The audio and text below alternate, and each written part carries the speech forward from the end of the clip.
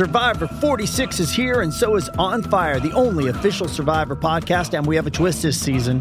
The winner of Survivor 45, Dee Valladares, will be joining us every week. We're going behind the scenes of the biggest moments, the how and the why things happen, and the strategy and analysis you can only get from someone like me, a Survivor winner.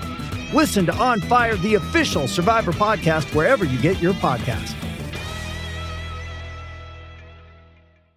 With threats to our nation waiting around every corner, adaptability is more important than ever. When conditions change without notice, quick strategic thinking is crucial. And with obstacles consistently impending, determination is essential in overcoming them. It's this willingness, decisiveness, and resilience that sets Marines apart. With our fighting spirit, we don't just fight battles, we win them. Marines are the constant our nation counts on to fight the unknown. And through adaptable problem solving, we do just that.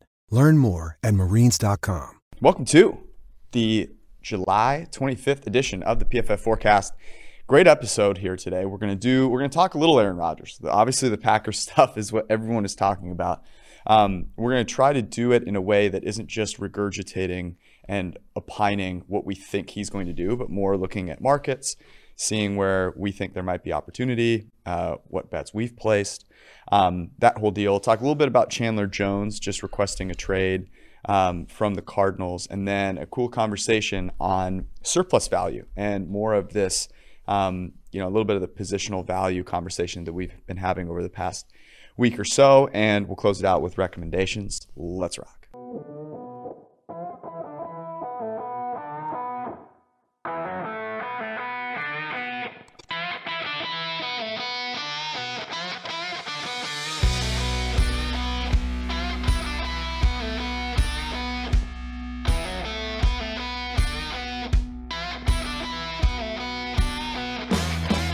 Friday was a hell of a day.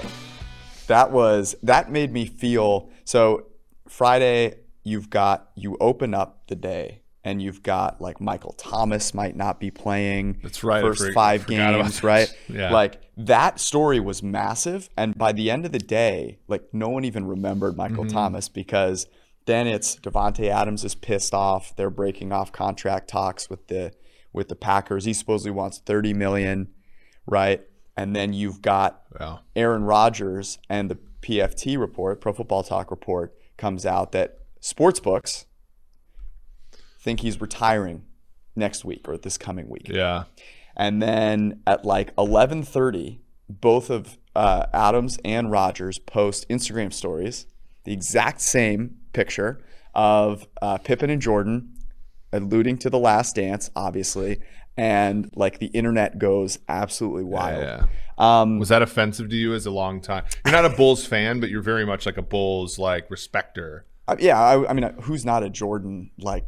Yeah. Well, the whole team was amazing. Right, but right. Jordan, obviously, the I did think everything. it was kind of interesting that they chose, like, obviously they chose it because The Last Dance, but it's kind of funny to see Wisconsin picking a team from Chicago.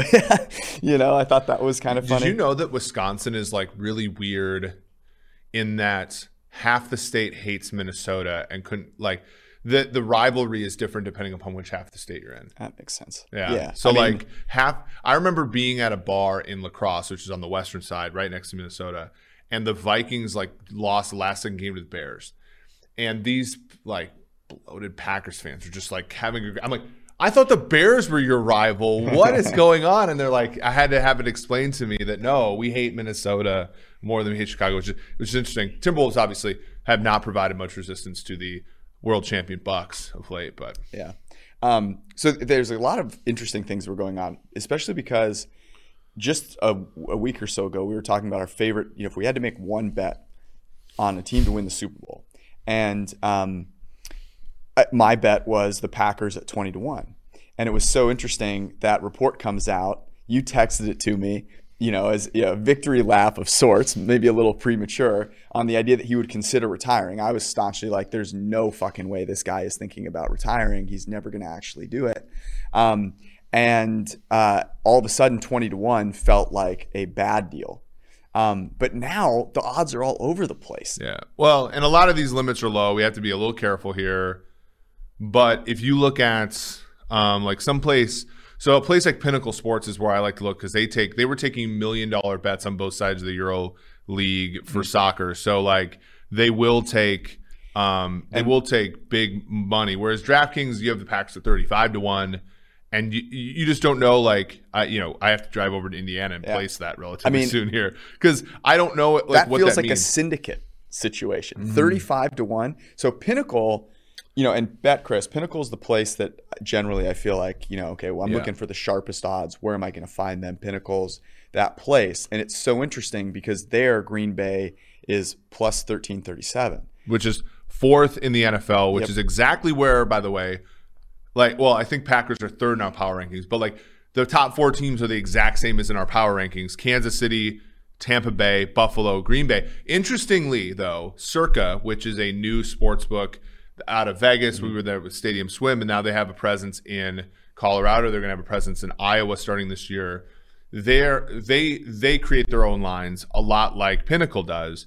And as of Friday night, Tampa Bay was the favorite to win the Super Bowl in those marketplaces, which is not unrelated to what's going on with Green Bay. Because if you take clearly a Denver Broncos, if you take Aaron Rodgers out of the equation, who's competing with Tampa Bay to make the Super Bowl in the NFC? But it's two-sided, right? Yeah. So not only does it take the biggest rival away from the Bucs in the NFC, already weak division, but then if you put Rodgers in the AFC West, it's hitting them on both sides because now the Chiefs and the Chiefs would still be the favorite there, right? Like you wrote this fantastic article where you put Aaron Rodgers on the Broncos and ran the simulations, and you can go check that out on PFF.com and the Broncos are really, really good with Aaron Rodgers. The Chiefs would be the favorite. The point being that both of them take a huge hit.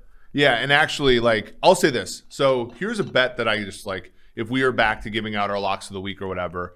To me, now if you buy any of the uncertainty at all, including retirement, including trade, including a rift between the organizations, Tampa Bay at 7-1 is, in my opinion, not the best bet on the board, but it's a bet where it has a really good chance of winning. It's positive EV, I believe, because we have that Tampa at about 15% to win it all. So if you have 7-1, that's 1/8, that's 12.5. So you have, you have a good it's a positive EV play. I am concerned about the Super Bowl hangover and everything, but I'm sorry, did you see Tom Brady throw the ball into that's what I'm saying. Have we overlooked this? But I like this because there's still a chance of it winning, even if you bet the Packers win the Super Bowl and Aaron Rodgers leaves, you're screwed, right? But it's a bet also against the Los Angeles Rams, against the San Francisco 49ers, against gestures at the rest of the NFC. I don't know, the Dallas Cowboys, everybody's who's going to stop Dallas? We had the tweet from our main account, who's going to stop Dallas? And the number of Mike McCarthy replies was epic. Insane. So if you just want to bet it once, 7-1 is not egregious.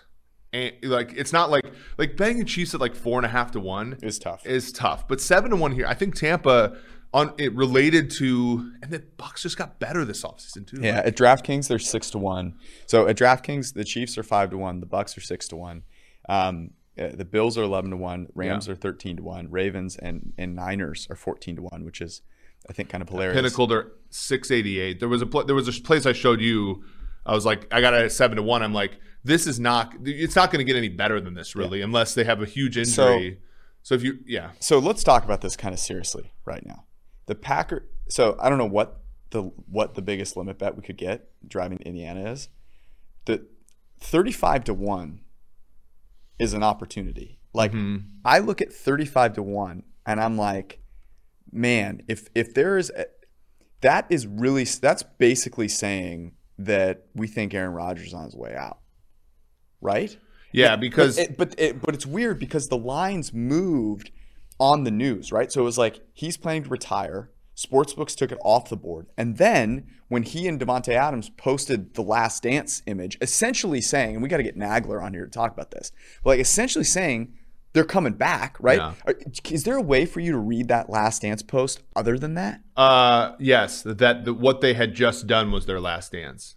But the problem is they didn't win anything. Right. I made a joke saying will this couple make their 5th road NFC Championship game together. You'll have to tune in to find out. And it's like so I see what you're getting at there. Yeah. There's no way. Now the analogy is really good for a couple of reasons, and I'm going to break this down a little bit because we talked about The Last Dance a bunch when it was airing.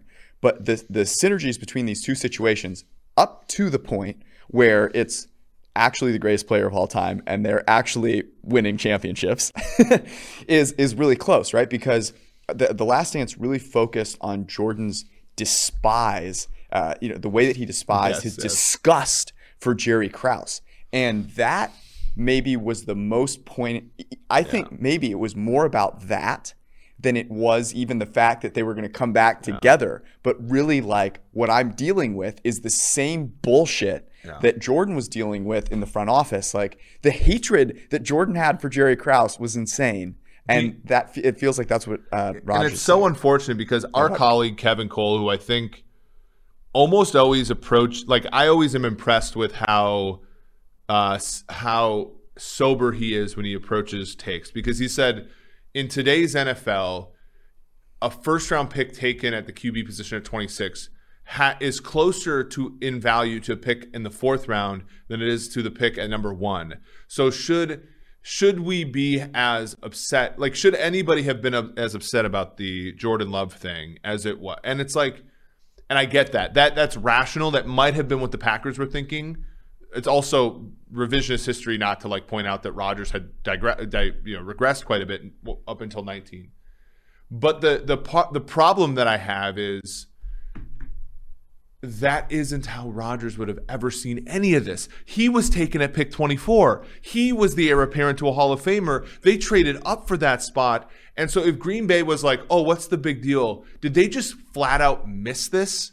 You know what I'm saying? I agree there, but I think the whole problem with it is actually nothing really to do with where, they took a player at the back end of the first round. Yeah. You're right. It's not that big of a deal. The big deal was that messaging that you just gave me is exactly what they should have said to Rodgers. Yeah. The problem was that they didn't bother to communicate it, right? So it's like, what's a good analogy of something like this? It'd be like you had, I don't know, say you had some power bars on your desk, right? You have one left. And I'm starving. I come around and I'm grabbing Eric's last power bar. And you come by and you're like, dude, you took my fucking last power bar?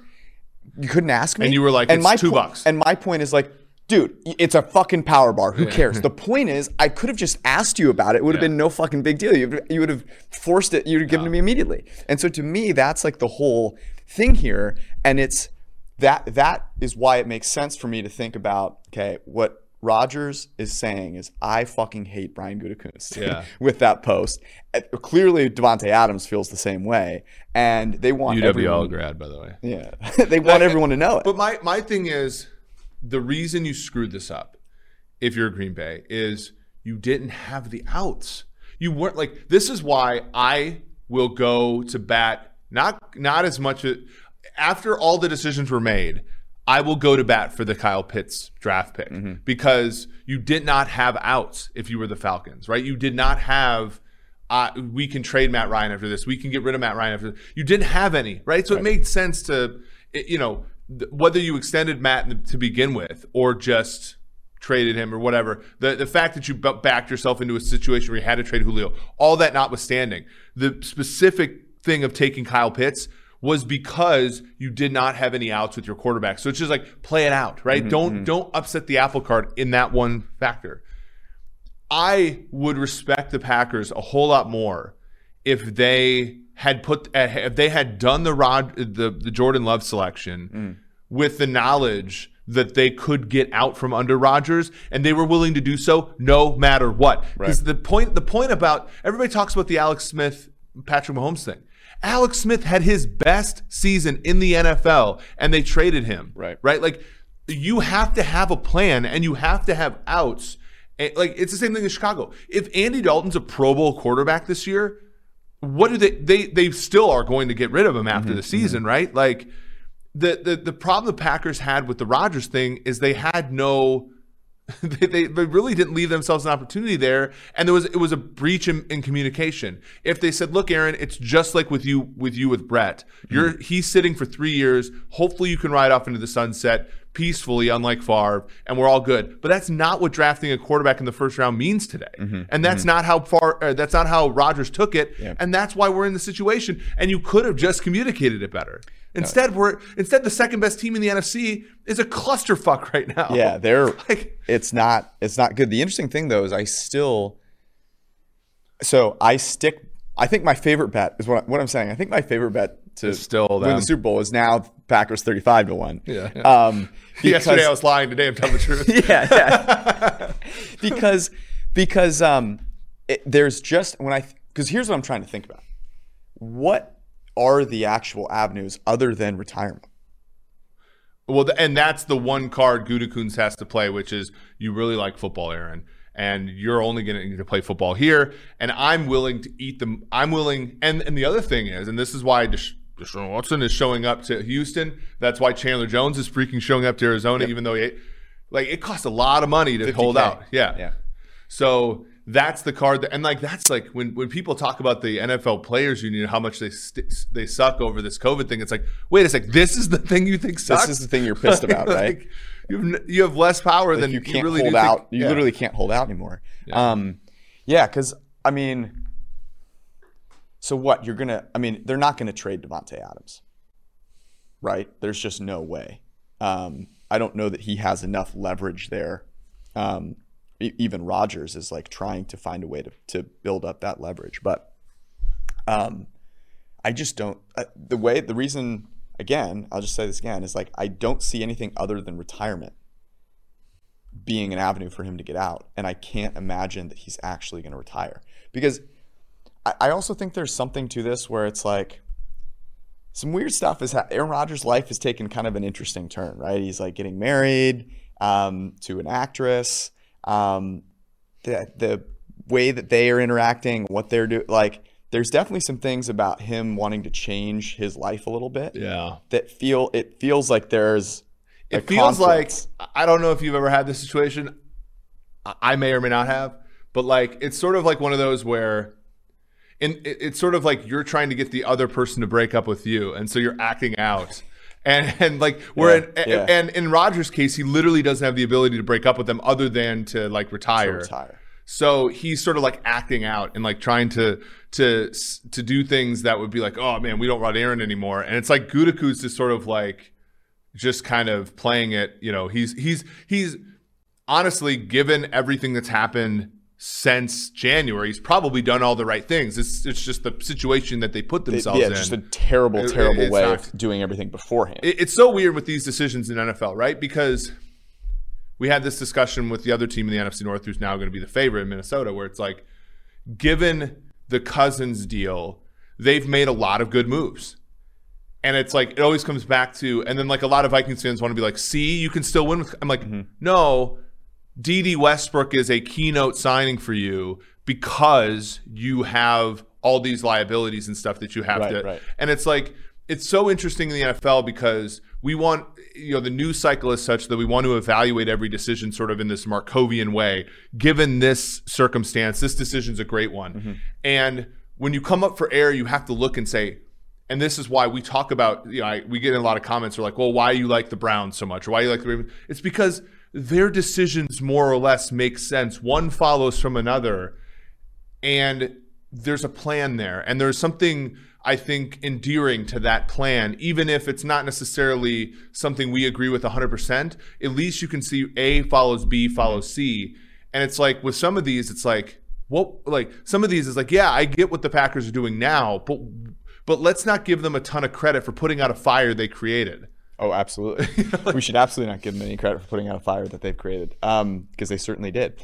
The last day of the PFF 40% off sale is July 26th, which is tomorrow. You may be listening to this on the 26th. By the way, if you're listening to this on the 27th or 28th, maybe go give it a try. You never know. Some benevolent people may be looking to help you out. George is kind. Just saying that. Save 40 is the promo code at pff.com, and there's a ton of reasons to go get your PFF subscription right now. The fantasy football draft guide is out. All of our rankings and projections are up and are being updated on the minute as news comes out. So you'll want to make sure you have those at the ready for when your draft happens. The college football preview magazine is up there. If you like betting college football, I highly recommend going and getting that. There's projections in there from our simulation.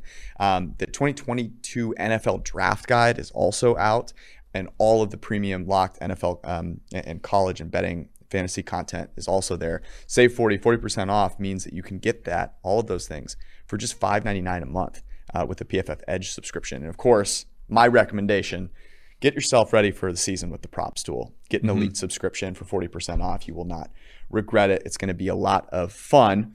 Let's do. Chair's kind of interesting today. Well, maybe you're uncomfortable because you need to use the lawnmower 4.0 more. Maybe it's not the chair. Maybe it is. I'm a little lighter. Maybe you should go check out Manscaped and the Are we doing the ad read or no? I don't know. I was going to try and move into it gracefully, but it's the Lawnmower 4.0. So as someone that has used, I feel like an early adopter here. Before, so Manscaped obviously now pays us to do some advertising for them, but like this is no bullshit.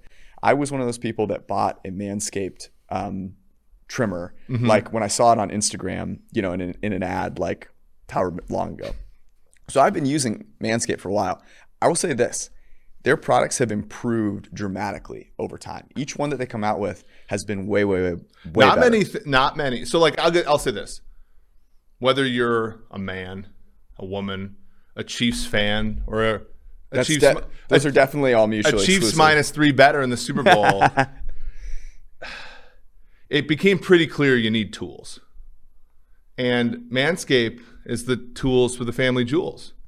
And what Mahomes showed is without your full complement of tools, it's really hard to get anything done. Yeah, you're in the turf a lot. Like, I mean, think about the Lawnmower 4.0 as sort of like, we say running backs don't matter. It's all a product of the offensive line. Like, think about the Lawnmower 4.0 as the offensive line for Clyde Edwards-Helaire, for example. Let's say. I think that's a good way to put it. I mean, my biggest thing whenever I am buying clippers to use anywhere on my body, number one thing is you don't want to be bleeding after you use them. No, you don't. And so that's my number one qualification. Every Manscaped product that I've used has gotten better at keeping you safe there.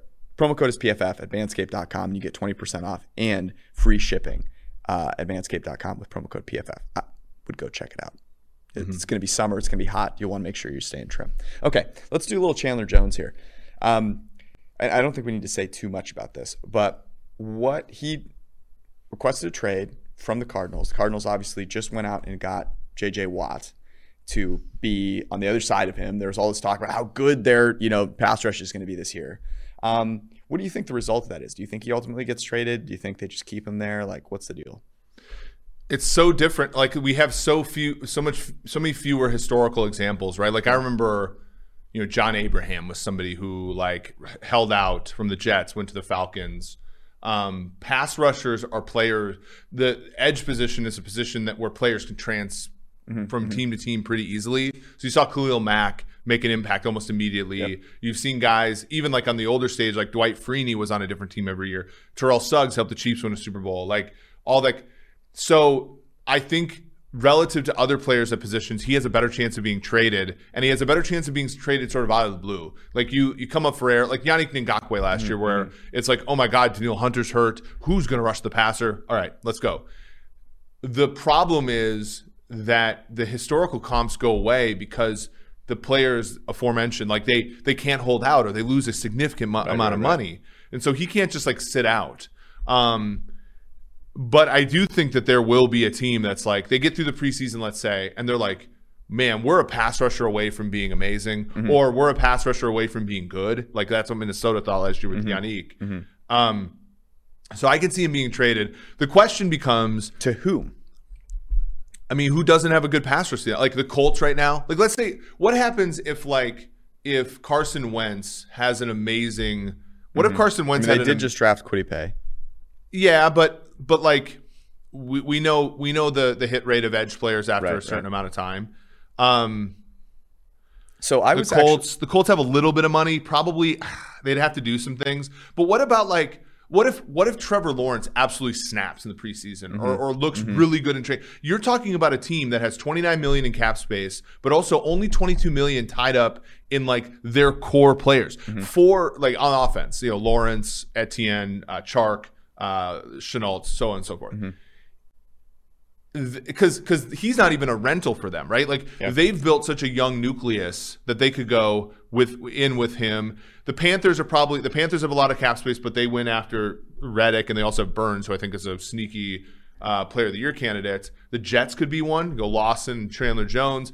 Again, this is one where it makes sense for a lot of teams. Sometimes you just know though. Like remember, like if Zach Wilson in training camp is like, okay, this is the guy, right? And all we need, and like we have Lawson on one side and God knows who on the other, then let's go ahead and throw Chandler Jones in there and try to make a play for this, the AFC East, which I think is going to be a little weaker because the Bills are going to lose a lot of player hours to COVID. Like, let's go. Those are teams that I think have a shot. What were examples that you thought? So I have one team that I think makes a ton of sense, and this is by far my favorite landing spot for him, and that would be the Miami Dolphins. Yeah. That he will be playing in that, he'll be playing with Flores, who, it's a wizard on the defensive side of the ball. I believe. Would they have to trade Xavier Howard to make this work? Because I think that's the interesting thing is how they would make it happen. And I'm kind of like thinking about just doing some gymnastics there. That would be, for the Cardinals, that would be a really interesting move and one that I would very much support for them. But I don't know if they would have to trade him. Let me look at their cap here. But that was a place where they clearly don't have, they have defensive pieces, but the pieces that they don't really have are edge defenders. You look at Emmanuel Ogbah, who Ogbah was like low key good last year, but he was low key good, but like he was 48th in PFF grade last year out of like 108 players. What about this team? And I know. God, that baseball game was so funny when they ripped on Skyline. But like, what about the Bengals? Bengals would be very interesting. The Bengals have the two key cornerstones on offense on rookie deals. They just signed Sam Hubbard to an extension. They just signed Sam Hubbard to extension. That's today. I thought when somebody said Hubbard in the Slack chat, I was thinking of like the Cardinals right tackle or something or whatever. Or former right tackle, I don't even know. Okay, so that one's off the board. Obviously, Washington's already stacked up there. The Colts do have money. Detroit, San Francisco, probably not. Chargers, probably not. Browns already have Clowney and Garrett. But like those top four, like the Broncos, they're Jaguars, Broncos, Panthers, Jets. So the Broncos and Panthers are probably a no, given that who they have there. Injuries are always a big deal too. He could wait out for injuries and make a team, more desperate. The Patriots honestly would be interesting. Wouldn't be the first time Belichick goes back and brings someone back. That'd be fascinating. The interesting thing about Chandler Jones is I think people view him, so like he continuously gets brought up by other players as being one of the most underrated pass rushers in the NFL. And I definitely think at this point, like the number of times we talk about him being underrated maybe means he's not underrated anymore. But he's been good, but he hasn't been great. What's like the value for him? Because you look at a guy like JJ Watt who comes in. JJ Watt as their only pass rusher is a little scary. You definitely like the idea of having him with Chandler Jones, but I don't know that Chandler Jones is maybe top 15 to 20. It makes a lot of sense for Arizona to figure out how to get this thing done. He also has a big enough cap hit where an extension probably helps Arizona, right? Because you're talking, I think, in the 21 million range for his certain. So he's actually like if they can get him like 3-year deal. The issue is that Jones. So he was worth like in 2019 when he played a full season, he was worth, if you take WAR and you multiply it by how much each WAR costs, which is sort of how you get surplus value. He was worth about $15 million, which is about what he was paid in 2019. The issue then the next year is he's barely on the field. Yep. He was paid $21 million.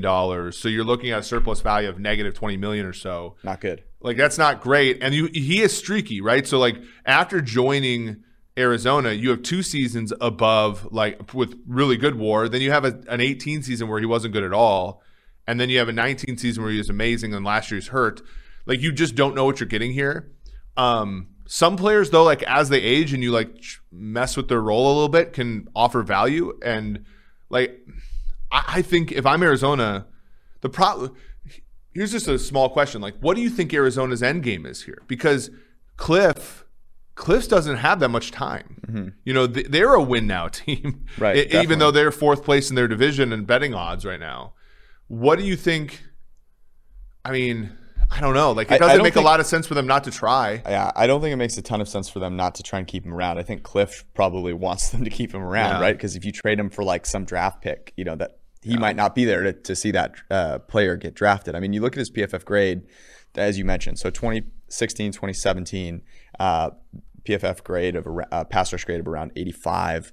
And you mentioned, right, over 0.2 of a win above replacement. He was a surplus value in the positive direction for the Cardinals. And in 2019 had a pass rush grade of 90, his highest grade of his career. And, you know, was very, very good. Had almost 80 pressures. Yeah. The one that makes you wonder, and again, like, I'm not here to try to understand player psyche, but the year that the Cardinals were truly the worst team in the NFL, he had his worst season for the team. Like, and he played almost 1,000 snaps, talking about 42 pressures. He did have a decent amount of sacks, but like, he was not as productive down for down. Yep.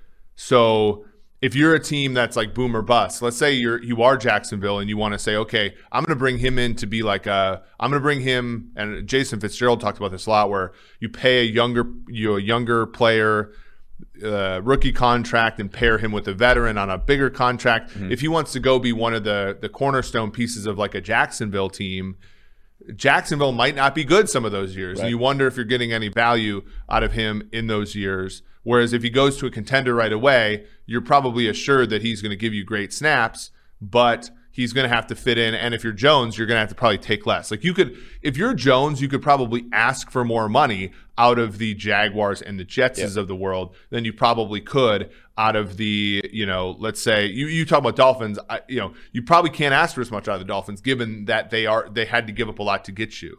Right. And our own Austin Gale was the one that said a good fit for Xavier Howard would be the Arizona Cardinals. That might be like the blockbuster trade we eventually see. Yeah. I mean, if that were the case, doesn't that feel like a win for the Cardinals? Yeah. The problem is you just don't like, so now your defensive line is what? Because they lost Reddick, who had a great year and a contract year. He was really bad before then. You have Watt there. Yep. Your front seven is two first round like raw linebackers, Watt and a bunch of nobodies. I mean, and then, you're basically hoping Watt can play and that Marcus Golden has a career year. But you look on the outside and you go, man, I mean, they've got Malcolm Butler, who is your number one guy. You have Robert Alford, who that's like very scary. Those are your two corners. And Alford, I don't even know, like, did they resign it? Because he hasn't played since, so and then you have Darqueze Dennard, you have as an inside player, you have Byron Murphy, who, we liked a lot coming out of Washington, but has been kind of butt since joining the team. So, man, it's probably incumbent upon you to figure it out, because it's not looking great after Jones there on the outside. You do have flexibility with Simmons and Collins, though. And Budda Baker. Like, I think you could have a nice defense there with a Budda, big fan of PFF. Yeah. It's weird. Like, oh, man, it's super, super strange. As if we had something against Budda Baker. I love Budda Baker, actually. Yeah, that sounds great. Let's get to surplus value here. Talk a little bit. You mentioned that. Before we do, I want to tell you guys about our friends at Fantrax. I don't know if you have this issue, Eric, but I do, which is like, when I play fantasy football, I hate the league manager that I use. Whether it's like ESPN or Yahoo, they suck. And Fantrax does a very, very nice job of I signed up for a best ball, like a 700 person version of it the other day. And you liked it? Yeah, it was very, very easy to use. One of my friends invited me. It was easy to do all the stuff. So they check all the boxes, George. Yeah, the cool thing about it is like the customization that you can use with Fantrax is like way better than a lot of these other sites, like player salary and like contract options if you have a keeper league, multi-team trades, which I think is pretty cool. Good luck executing one with if you have a group of friends like mine. But may God be with you. You can go to fantrax.com/PFF and get a chance to win an autographed jersey from our guy Josh Allen, Buffalo Bills quarterback. If you do so, sign up at fantrax.com/PFF. Surplus value. So if this is, I think a lot of our listeners probably have an idea of what surplus value is, but if you don't, and you're listening to this for maybe one of the first times, like talk about surplus value, what it means, and how we calculate it. Well, and we're certainly in development here. We have some updates that we're making to WAR, and a lot of that is to take some of the great work that Brad Spielberger, as well as guys like Kevin Cole and Ben, people in our group, Timo Risky as well, like sort of trying to make these things, trying to say, if you pay a defensive lineman this much money, what kind of surplus value are you getting? What kind of, if he plays amazingly, are you going to get your bang for your buck? And so the idea is, I think, pretty simple. You find out what the player's price is, which is not trivial. It's either like cap hit or APY or something like that, because we don't live in vacuums of seasons. And you say, okay, how many millions of dollars is a WAR worth, right? Yep. And you can break it down by position. I haven't found that to be as helpful because positions are pretty fluid, but you can break it up between quarterback and non-quarterback. And just for reference, given how efficient rookie quarterbacks have been of late, one win above replacement from a rookie quarterback or from a quarterback in general is worth about $9 million. Whereas everywhere else on the field, a win above replacement is A, extremely difficult to get, and B, worth about $45 million, which sort of reflects how hard it is to get. If you have a guy who has an amazing season and is worth one WAR, then he's worth that much money, which no non-quarterback is making that much money. And so you can imagine Aaron Donald worth a ton of money. Somebody on a rookie deal worth a ton of money if they're making veteran sort of production. Quarterbacks, it's sort of interesting, right? You sort of think about players like Cousins, players like Dak Prescott, and you're wondering, okay, is the difference between, take Dak, Kirk, let's say Kirk's probably in that 2.5 WAR range. Dak, I think, in a very good season is worth about 3.5, 4. People oh, they're not that much different, right? They're not that much different. And it's no, once you go in and grade the games, Cousins is a good player. But when you pay him that $30 million, you're sort of getting what you pay for, maybe a little less actually.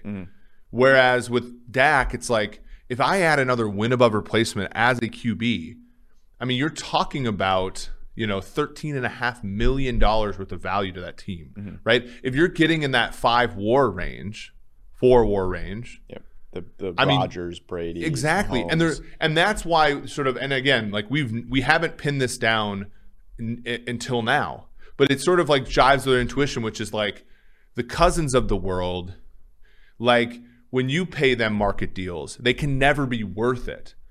But when you pay the Brady's, the Mahomeses, the Rodgers of the world, you can't pay them enough. Right. And it's because you have this process that's mean magnetic, right? Where no matter what, you're paid in this band.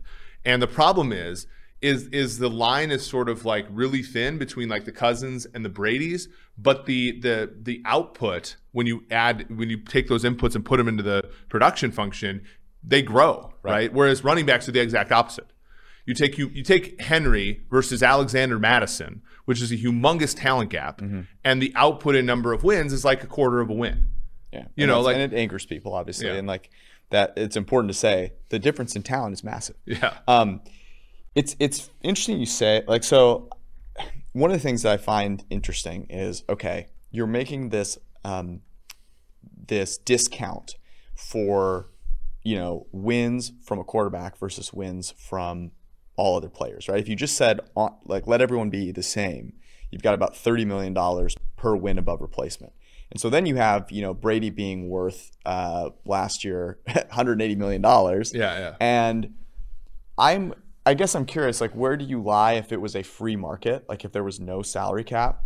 That, honestly, those numbers make sense to me. Like, I think the reason that we have to do this scaling is because of the constraints that exist to begin with. Yeah, right. The salary cap, right? So like in one sense, it offends me a little bit that we would say, oh, a win for a quarterback is worth less than a win from another player. Yeah.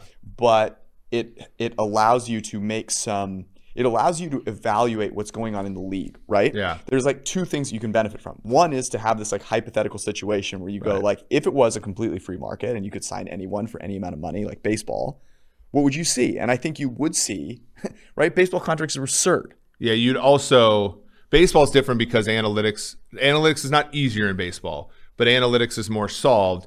And you saw like for 2 straight summers, there was no free agents that were getting any money because all the teams had the same information. Baseball is different than football because like the Niners run a totally different scheme than the Jets, or they may not anymore, but they're gonna I picked 2 teams there. But like they're gonna value players differently on the open market. So like whereas baseball, like no one plays baseball differently. It's get on base, hit home runs, walk, strike people out. And that's actually interesting because the one position where that doesn't really matter is quarterback. Right. And so that's why, yeah. I mean, I'll say this. If we didn't have the constraints that we currently have, like the reason that you add up all the WAR that players make, like quarterbacks make in a season, which, in a last season, there was 173 WAR to go out. I believe it was 65 went to quarterbacks. So quarterbacks are worth about a third of the wins that are accumulated on a football field, which I think seems right.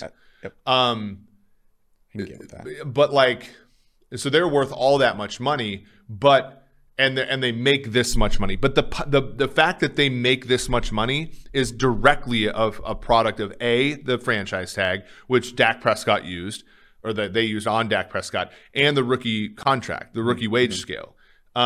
When you don't, and it's a singular position, right? So like a bigger percentage, I think, of starters in the NFL at quarterback are on the rookie wage scale than other positions. So you have that that artificially suppressed market, which means wins are sort of worth less on the million, but then they're also generated more often by quarterbacks. That's why they sort of level, right? Like a guy, let me just pull up like an example here to sort of illustrate the point. So like take Khalil Mack last season, his value in $35.5 million. You take and again, these are going to be updated, but he's about a 0.4 of a win player. And so translate that into millions, it's 35.5. He made 26.5, so his surplus is about 10. And like Brady was, as you said, 46. Rodgers was 45, by the way, which makes the 90 million he asked for over 2 years interesting, reportedly. So like that's where that scales. If you had a completely free market, I feel like the rookie wage scale screws it all up, right? Because like, what would you bid on? Like, would you bid on Trevor Lawrence right away? Would you? I mean, I think teams would. Yeah, that's what we saw when you could pay them whatever. I mean, here's another thing that I was thinking about because the immediate, when you brought up Cousins, like we've had this conversation a bunch, which is don't overpay for a guy whose ceiling is like QB8. Just don't do it. Yeah. And the illustration of it, I think you said it really well, and it got me thinking about, are all wins created equal, right? You were talking about the production function, right? So like a quarterback that's worth 2 wins by replacement, 3 wins by replacement, each win past a certain point to me feels like it's worth more. Yes. Where it's like, and I think actually WAR reflects that. Like I think WAR is nonlinear in that way. Like if you are if you're on one of these super teams, like the wins that you get, like that's why last year Green Bay had all the players with all the high WARs because like, right. Yeah. To me, it feels like, what would you, if you were auctioning off the wins individually, right? Like I would pay so much more to go from 3.5 to 4.5, yes, or 4 to 5 than I would to go from 2 to 3. Yeah.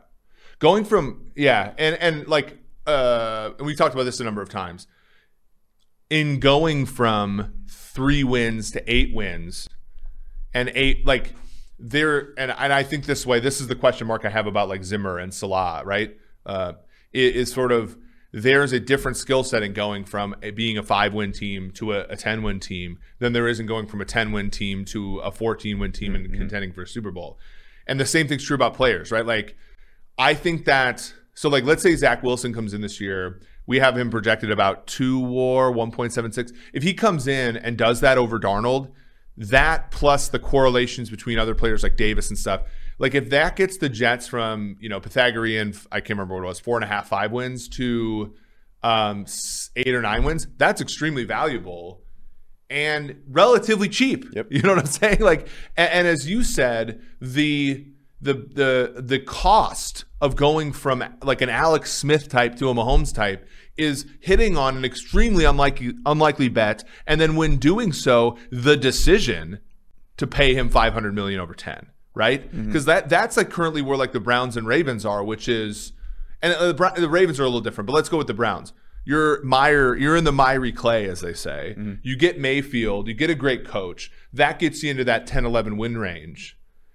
That was not cheap, but relatively inexpensive relative to what Baker's going to have to do to get you into that 13-14 win range and in a Super Bowl, and the decision by a very smart Browns front office to decide whether to pay that and how to support that too, which is costly in the, I would say, you have to make tough decisions. Like our colleague Kevin Cole, who I mentioned earlier, said that's the next test for the Browns front office is, when the great player you draft comes up for a contract, do you have the stones to trade a Chandler Jones like Belichick did, to trade a Jamie Collins like Belichick did? Because that is the cost of going from win 11 to win 12, 13, 14. Yeah. And as you said, that cost, if it's all on the quarterback's shoulders, can you imagine how that's so valuable to have all your risk concentrated on one variable, one player. But there are a handful of quarterbacks for which that's true. That's also interesting because I think this is why I feel that there's an exponential relationship between quarterback wins and value as opposed to a linear one. Because when I think about, I'm trying to quantify like the big differences between, let's say, Brady and Cousins, right? Yes, I know Brady is better than Cousins in a vacuum. But then there is also if you have a guy that is worth 3 wins versus a guy that's worth 4.5 wins, I also believe that the tide that raises all boats is also stronger, right? Yeah. So that like there's a difference between needing your supporting cast to help you be worth that and you being that valuable, making other players more valuable, a la Rodgers and Brady. So like it underscores really 2 things. I will pay whatever it takes for the guy that is actually that good. Yeah. I will never pay anything for a guy that, even if I think there's like a small chance in hell he makes it to that top tier, but almost all the time he's not going to be there, I'm never paying it. And holy shit, Tom Brady was a value last year. Yeah. Well, I mean, think about this though. And I think about this in terms of betting. There's 2, you have to hit a parlay to win the Super Bowl. I think we're all in agreement there. Yep. You can do that one of 2 ways. You can lay minus 300 on your quarterback and hope for a bunch of even money bets to hit, right? That's what Minnesota is doing. That's what the Rams are doing. That's what Detroit's doing. That's what all the teams with the Cousy type. And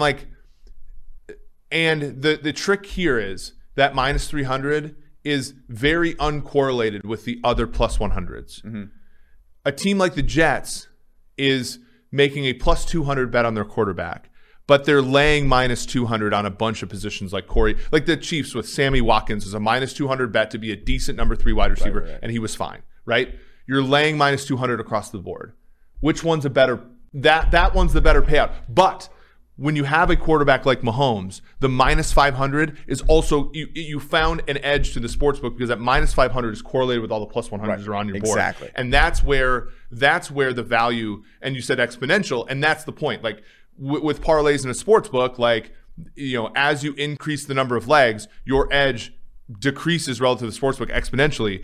But if you find a correlated parlay that the book lets you bet, you're in great shape. In a sense, gain exponentially on the sports book. Yeah, it's stacking in fantasy. And that's what I don't know. Like, that's where we have to do a better job in analytics to be able to quantify that a little bit. Like, what is the difference between Kirk and Mahomes in like how they enhance the players around them? I think we're kind of getting there, but like it's still an open question. I think we can all see it, but I don't know if necessarily we can quantify it quite as well. But it is really the difference. And if I'll take, because again, we've all bet on Sundays. Like when your rookie quarterback hits, right? It's like you bet you have a 3-team parlay and you have a 1 o'clock game, a 4 o'clock game, and a Sunday night football game.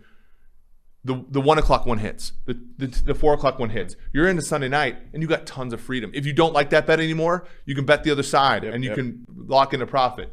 If you love that bet, you can add to it, right? At even money. Mm-hmm. And that's where like once you get, and like I talk about the Jaguars this way, if the Jaguars get into the preseason and say, Jesus Christ, Trevor Lawrence is the next Mahomes.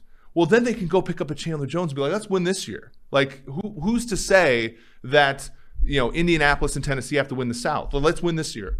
Like, all that kind of stuff. But, like, that's the numerical game you play with the rookie quarterback. And it gives you such an advantage over all but the teams that have the correlated parlay with their quarterback. Yeah. Tom Brady worth just over, in new war, around 5 wins above replacement, which would put his value in the $50 million range. He was cost $25 million last year. That is absolutely banana land crazy. Let's close it out here. Recommendations. I mean, you already gave a really strong recommendation for Manscaped, so I'm not sure you can get like really any better than that, but I'll let you try. Well, okay, so I'm gonna give one that like I think everybody's gonna want, and then I'm gonna give one. You're doubling up on us today. Well, so love it. So I'll say this: Ted Lasso is as great in season 2, episode 1 as it was, and my wife hadn't watched it with me. So like here's a little story. Last year, I was super nervous about college football because like the betting landscape was so weird. So like I was like, and I'm in charge of like Green Line and all that stuff for college football. And so on Saturday mornings, I would like calm down before the games by watching the episode of Ted Lasso from that week. And it was just like the most soothing thing. But my wife hadn't watched it. So I was like, hey, let's watch all the shows of Ted Lasso. So we did that yesterday while I was grinding a little bit of code. So that one, I think that's a free space. But I'm going to add another one to this. It is a book, Why Everything You Know About Soccer is Wrong, The Numbers Game. This is a different soccer book? Yep. Chris Anderson and David Sally. I've had a really fun time reading about soccer. That's another good book about soccer. I need you to write down all your soccer books. I need to find, so one of the things that I was looking for recommendations of was I need to find some better things to listen to that aren't I want to be longer than podcasts, right? Like I want a topic to really dive into, but also things that aren't like so long that I'm never going to finish them. So like some medium-sized books on audio would be great. My recommendation is something that I made for the first time, a little coconut chicken curry. I found it on New York Times. By the way, New York Times Cooking, it's like $5. I also highly recommend that. But the recipe is from originally Genevieve Co. And I guess this one has been adapted a little bit by a couple of other people at New York Times. But I have a recommendation on how you should make it. It tells you to add water at some point. It's like add 1.5 cups of water. Don't add the water. I don't like really watery curry, so I did not add the water. Humble recommendation for you all. So you didn't add. So it's like coconut milk is the main liquid in it. Gotcha. It's very, very easy to make, and at one point it calls for you to add water and then cook it down. And I just decided not to add water and cook down the coconut milk. I kind of do that when I make my soups. You're a soup guy. I'm a soup guy. Favorite soup? So it used to be a tie between chili, like normal chili, like not, insane people chili. Right. And this sounds bad, but like chicken noodle soup. But chicken noodle soup that's made well is like the perfect, and again, growing up in Minnesota, it was always cold. So that's like sort of the context there. Chili is so like hard to come by now in this town that like it's gone. It's fallen down. Like I'll go, so there's a place, not to give free advertisement, Kruger's downtown right next to Bakersfield. And I used to go in there, I'm like, is this real chili? Like I didn't want to offend anybody. Like, no, it's real chili. So I'd order that. Well, like they They don't anymore. Like they don't like, and it's seasonal or whatever. The pandemic really screwed them up. I wouldn't put that on my recommendations list for people, by the way. Kruger or yeah, like? Yeah. Number one soup, in my opinion, is ramen.